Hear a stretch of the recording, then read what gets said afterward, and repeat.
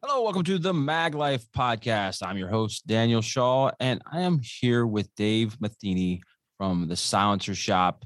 And if you've been thinking about a suppressor, can, or whatever for a long time, and you're like, man, this is a very daunting task to get this thing legally and do it all right. Well, we're probably going to talk about individual suppressors. I don't know what we're going to talk about, but I guarantee you we're going to talk about how to make that process easy to get you a less rude out there. You know, it's just good etiquette to have a good suppressor on your gun. And we're going to bring you into the fold here. Dave, welcome to the show. Hey, thank you. It's a pleasure. I've been following Silencer Shop for a really, really long time, and you guys kind of changed the game in a lot of ways with some of the NFA type paperwork and the different things that went out to gun stores all over the place and a lot of stuff. So just, I guess, tell me, how'd you get started in this game, the suppressor stuff? You know, it was kind of an accident. You've heard me say before that my son was born deaf in one ear, and it was just I got into suppressors because of his hearing, and it was never intended to be as big as it is. But after a couple of bad experiences, my initial goal was from the very beginning to simplify the paperwork and make the transfer process easier for people. That was the roots of Silencer Shop. Even though we started out as a dealer, the goal was make it simpler. As a business, that's creating a lot of value for the customer. You know, and it's crazy. In the early days, I'd have other dealers call me and just chew me out over just saying, you're making it too easy. There needs to be a barrier to entry. People need to know what they're doing on these forms. And it's like, do you really? Yeah, I know. That's like people calling and complaining to accountants that they're making taxes too easy, right? It's just it's just kind of a ridiculous argument. But I bet that was the same in people that were down here in Texas, the instructors that all went out and whenever they were passing what they refer to as constitutional carry, or really it's laws, but it's not really a constitutional carry, but really permitless carry, you know, for lack of a better term. And all these instructors came out and said, no, we need training. We have to train these people. They can't just carry a gun. That's crazy. There'll be blood in the streets. It's funny how every single state who's done this, we haven't seen that happen yet. And these are supposed to be people on our team. Like, that's absolutely ridiculous. Yeah. That was the same thing. I can't believe the dealer said that. Like, were you just outselling them? You know, I think it was just it was a shift in the way the market was thinking about silencers. Before that, it was kind of an elite club. There were very few in circulation, really, in the grand scheme of things. But and it was going from that to being more mass market, right? I think we were on the leading edge of that change, making this more accessible to the average person. I think you were too. And I there was also something else happening right around that time frame that I credit a lot to Silencer Co. with their suppressors are legal campaign that they were doing around then. Yep.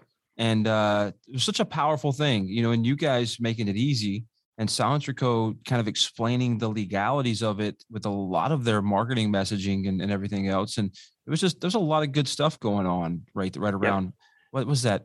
I don't even remember what year it was, but it was like 2010 to 2012. That sounds about right. Frame, a lot was changing. And you're right. Silencer Co.'s message was a big piece of that, making it easy, accessible. They had good products. I mean, I felt like us and Silencer Co. was always a good combination. Of course, we had a bumpy road at some points. Yeah, I agree. But but I think, you know, Silencer Co. as a company, I've always got along great with those guys. What do you think really made this switch? Because, you know, when I was a kid, nobody had suppressors. That was like a hitman thing. And what happened? I think what really happened was the $200 tax, which was set in 1934, inflation caught up with it. And then you put that together with the internet to where now people could kind of see that it was available. And you started having those early adopters really in the first part of, you know, from 2000 to 2010, the market was really kind of taking off. And around 2008 to 2012-ish, it kind of hit at a point where all of a sudden it just exploded, right? It went crazy. Yeah, and everybody started a new suppressor company in 2013 or 14 at SHOT Show. It was like everybody had a new one. You know, in 2014, or maybe it was 2015, right before, it was 2016 with the HPA. So everybody thought silencers were going to be regulated like firearms. And man, I saw the craziest stuff. People were coming to us with suppressors made out of magnesium. And it's like, this is going to be fantastic. We could sell it to the end customer for 50 So bucks. hot right now. See what I did there? Yeah. Right. I was like, doesn't magnesium burn? Yeah. But yeah, I've seen some crazy stuff. I bet you have. It's the back end, and you're heavily involved with some of the legislative side of this thing too, correct? Yeah, we're very involved in that. Can you tell me a little bit about that? What you guys are doing and what kind of the goals are? I think we're obviously involved in all the large Second Amendment and suppressor rights groups, American Suppressor Association, pretty much name a group, and we're participating. But on our own, we really tend to push more for efficiency at the ATF. It's, in my personal opinion, even though the tax stamp inflation is kind of caught up with the tax stamp, which is a good thing for customers, the wait time is ridiculous. Yeah. So to sit there and think I'm going to buy a suppressor in January and get it in November, that's not acceptable in any world, right? There's nothing you buy other than maybe a custom special order something that works that way. I will not order something from Amazon sometimes if it doesn't have like next day shipping. I know. I look for the same thing. Like I'd rather not have it if I can't have it tomorrow, right? So the suppressor thing is, and then you were talking, I think my first NFA item, I waited 13 months for mine. Yeah, it was like 2014, 15, something like that. Yep, that was probably the first time I ever saw, during that time frame, is the first time I ever saw wait times go over a year. Prior to that, we had a note on the website that said, if it hits 4 months, contact us right away because something's wrong. But man, it spiked, and it spiked quick. And it's been hovering in that 6 to 12 months for years now. Great work, right? Like from my perspective, it's you and a few other companies like you that have kind of made this happen. And I think suppressors are awesome. So let's talk about one of the reasons why I think they're awesome. And it's kind of what got you started is protecting hearing, and not just the hearing out there for plinking in the range, but we're protecting hearing of law enforcement, service members, people using guns in self-defense situations, being able to communicate better and still think better, and not be disoriented anyway from, confined space, loud noises. Hunters are also a key group. So yeah, absolutely. I mean, the hearing protection aspect of this is impossible to overstate. The silencers in reality are a safety device. They're not silent. They're not like TV. Anybody who's shot one knows that. But they're able to get you, especially, for any of the situations you talked about, home defense. You're not sitting there shooting all day long in a home defense situation. You're firing just a few rounds. But with those few rounds where you save your life, do you want to trade that for hearing damage for the rest of your life? Or hunting where you take that one shot all day long, and you talk to some of these old hunters and they can't hear you at all, right? Yep. They've got a hearing aid in both ears and still can't tell what's going on. And it's a little bit of hearing loss that's cumulative over the course of their life, that, like I said, one shot at a time, and they lose it so slow they don't even realize it's happening. Yep. And not to mention, as somebody who suffers from tinnitus, that's something that is going to bother you forever when it comes. That's right. And it's coming. And tinnitus isn't slow. Tinnitus happens. It can happen like that. Mm-hmm. I'm thankful that that's not something I have to deal with. That's great. Good for you. I don't wish it on anybody. But yeah, actually I just had a hearing test 2 weeks ago for the VA, and I don't know how to read it all because I'm not an audiologist. I know I had like a 60 decibel reduction in like my left ear and like a 45 in my right ear or something like that. And it wasn't enough to get me paid any money from the VA. It's enough for my wife to be like, you need to go get your hearing checked. It's like that happens all the time. That's right, man. That sounds significant. I mean, it does to me too. I don't read that either. Yeah. It sounds significant. Okay. There's a lot of puns in there. I'm going to hold it back. All right. I'm not going to do it. Tell me a little bit about how you guys scaled, because you just started, and I'm guessing like a lot of the great companies in the firearms industry. And most people don't know this until you like go to the company and visit them and see some pictures and talk to the owners and stuff. But most of these things started in somebody's living room or garage. Like how did you get started? It was exactly that. I was working full-time as a programmer, and I was one of those guys who loved my job. I wasn't even looking to start a company. I never really wanted to. but it blew up faster than I was expecting. I was thinking side hobby, right? Yeah. I like to shoot. I like guns. Um, within, so I kept my previous, I actually worked my existing job and was running silencer shop for over a year. I had somebody working in my living room just because I couldn't handle the call volume, which drove my wife up a wall, by the way. Just having somebody walk around in our house. It really was. It was a crazy year, and I finally got to a point where I just had to commit to it. I left my job, and the scaling aspect of it, I think the scaling was built into Silencer Shop almost from the beginning, because since I couldn't actually handle all the work and do my job, I spent a lot of time writing code to automate the process for myself, Mm. right? And it's just so I could do both.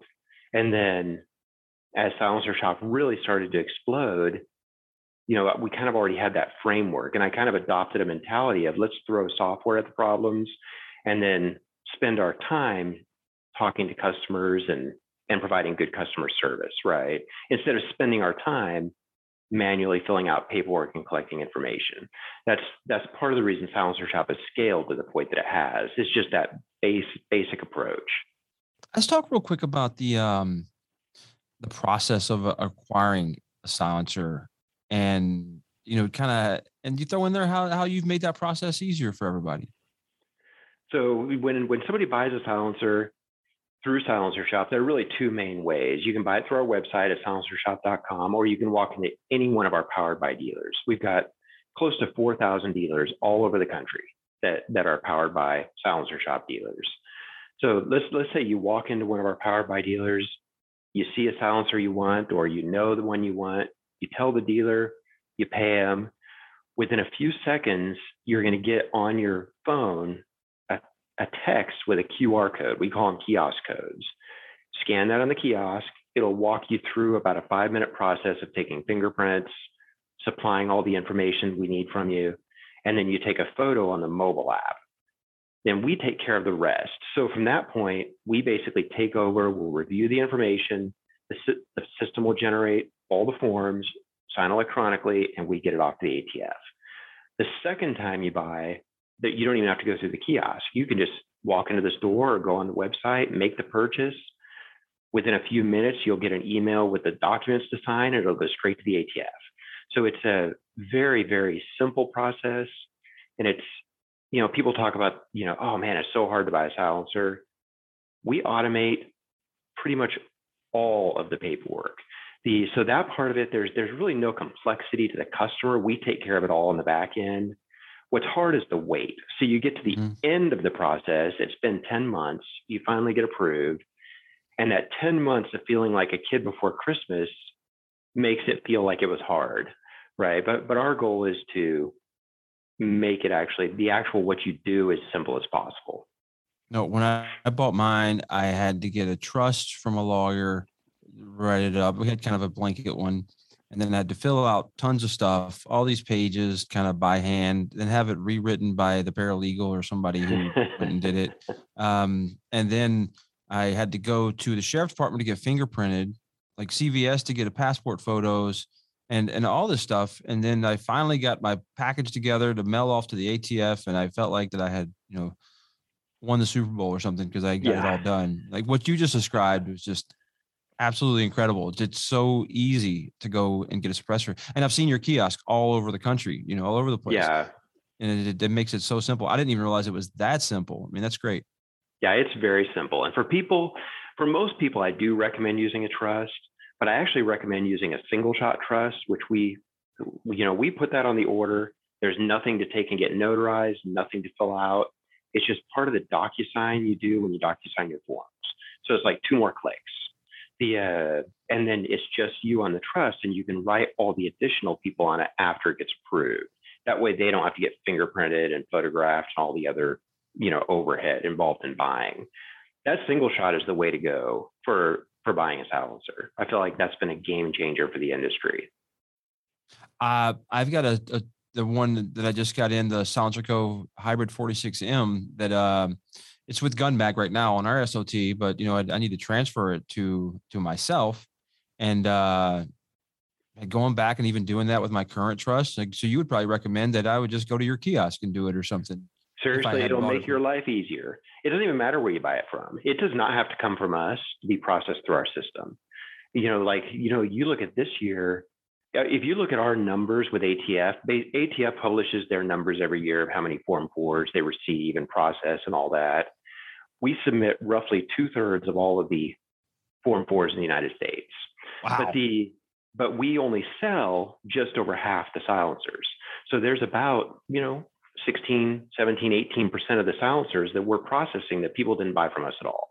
And we have zero problem with that. That's our business. Now that we got everybody excited about how easy it is to get a suppressor through Silencer Shop or gun stores that are powered by Silencer Shop, tell me a little bit about the legality of them, like what you've seen and ran into across the country. I live in a lot of different, well, I don't live in a lot of different states right now. I have in the last few years lived in numerous different states, and they all have sometimes wildly different laws. For the most part, the states that I've lived in are NFA friendly. But I mean, you deal with this stuff every single day, so you'd probably be a great person to ask. The biggest things when I first got into this industry, there were a lot more differences from state to state. Like in Texas, for example, as crazy as this sounds, you couldn't hunt game animals with a silencer. You could hunt like a hog, but you couldn't hunt a deer, right? Yeah, there were lots of states that had like laws like that on the books. There were several states where you couldn't hunt at all. There were differences in in Missouri, you could buy a silencer. This is, like I said, years ago, you could buy a silencer, but you had to have a CNR FFL before you could make the purchase, which I don't know, it's a collector curio and relic. It's a special category of FFL, which is a hassle to get, right? But one thing the ASA has done, the American Suppressor Association, is they've really done a good job at going state by state and making that all more consistent. So pretty much across the board now, if you can own it, then you can hunt with it. You can use it for self-defense. There's not really any worry about, oh, if this is on a home defense gun, I'm going to get in trouble. All those issues have kind of gone away in the last 10 years or so, in a huge part thanks to ASA. Just educating the lawmakers, because that's right. The laws that were on the books, like most gun laws, just did not make sense. Even in Maine this year, before this hunting season in Maine, if you had gone there, you had to actually apply for a special permit to hunt in Maine, and that just got changed. Literally, it went into effect weeks ago. So it's like I said, they're doing a good job of making this the same across the board. Now, there are some states where it's just not legal, and it's the states you would expect: California, right, New York, states that aren't really part of the U.S. but claim to be. Yeah, but it's they can't have real magazines or anything. That's right. But it's as long as they're legal, you can pretty much use them however you want. So is there a good resource that you typically recommend to people to go check out for legalities of suppressors in their state? We do have a lot of information on our website, but I'll say the ASA's website is really going to be what's the right word? The master source, I guess, of this information, because that's what they do. Yeah, no, that's awesome. And you have a very robust blog, lots of good stuff up there, a lot of informational articles up there that I'm sure gets plenty of traffic and does a lot of good and helps a lot of people. That's the goal. We want to make this stuff accessible and demystify it. You're like really good at this interview thing, demystify it, because my next question was going to be, let's kill some of those myths out there about suppressors. There you go. Yeah. It's the myths have kind of changed over time, but the big one that I always used to hear was you have to have a Class 3 license to buy a silencer. Mm-hmm. I still hear that from time to time, and that's just not true. There's no real license to buy a silencer. You pay a tax, they'll run a background check, you're good to go. But it's not really a license. It's more of a, it's yours now. It's more of a transfer to your ownership, right? Yeah, but the Class 3 thing is a myth. That's not real. A dealer has to have a Class 3 license, not a customer. Some other things are, the biggest one that non-gun owners, even some gun owners, think they're silent. Like, what you would see on TV. Right. That's just not reality either. I always, my favorite comparison is that an AR-15 with a suppressor on it is the same loudness as a jackhammer on concrete. It is not silent at all. Right. You can still hear it just fine if you're in the other room, right? So that's, I don't know what it'll take to make that go away other than just more people owning them, right? As more people own them, more people think, oh, maybe the problem quieter, is, but not silent. Yeah, maybe the problem is like, your 22s subsonic are super quiet. They Your are. your subsonic 300 blackout is super quiet, but not everything else is. And That's some right. of your lower pressure rifle calibers are, but yeah, your 5.56 is not necessarily even hearing safe depending on your suppressor. That's what I think too. Yeah.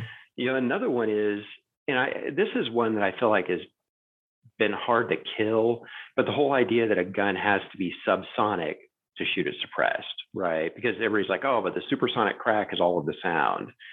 But that's actually not true at all. You get the majority of the sound from a shot actually is the muzzle blast. The supersonic crack does make sound, but it's at the end of your barrel and it's moving away from you, right? So it doesn't tend to be a painful source of sound in most scenarios, or a not hearing safe source of sound.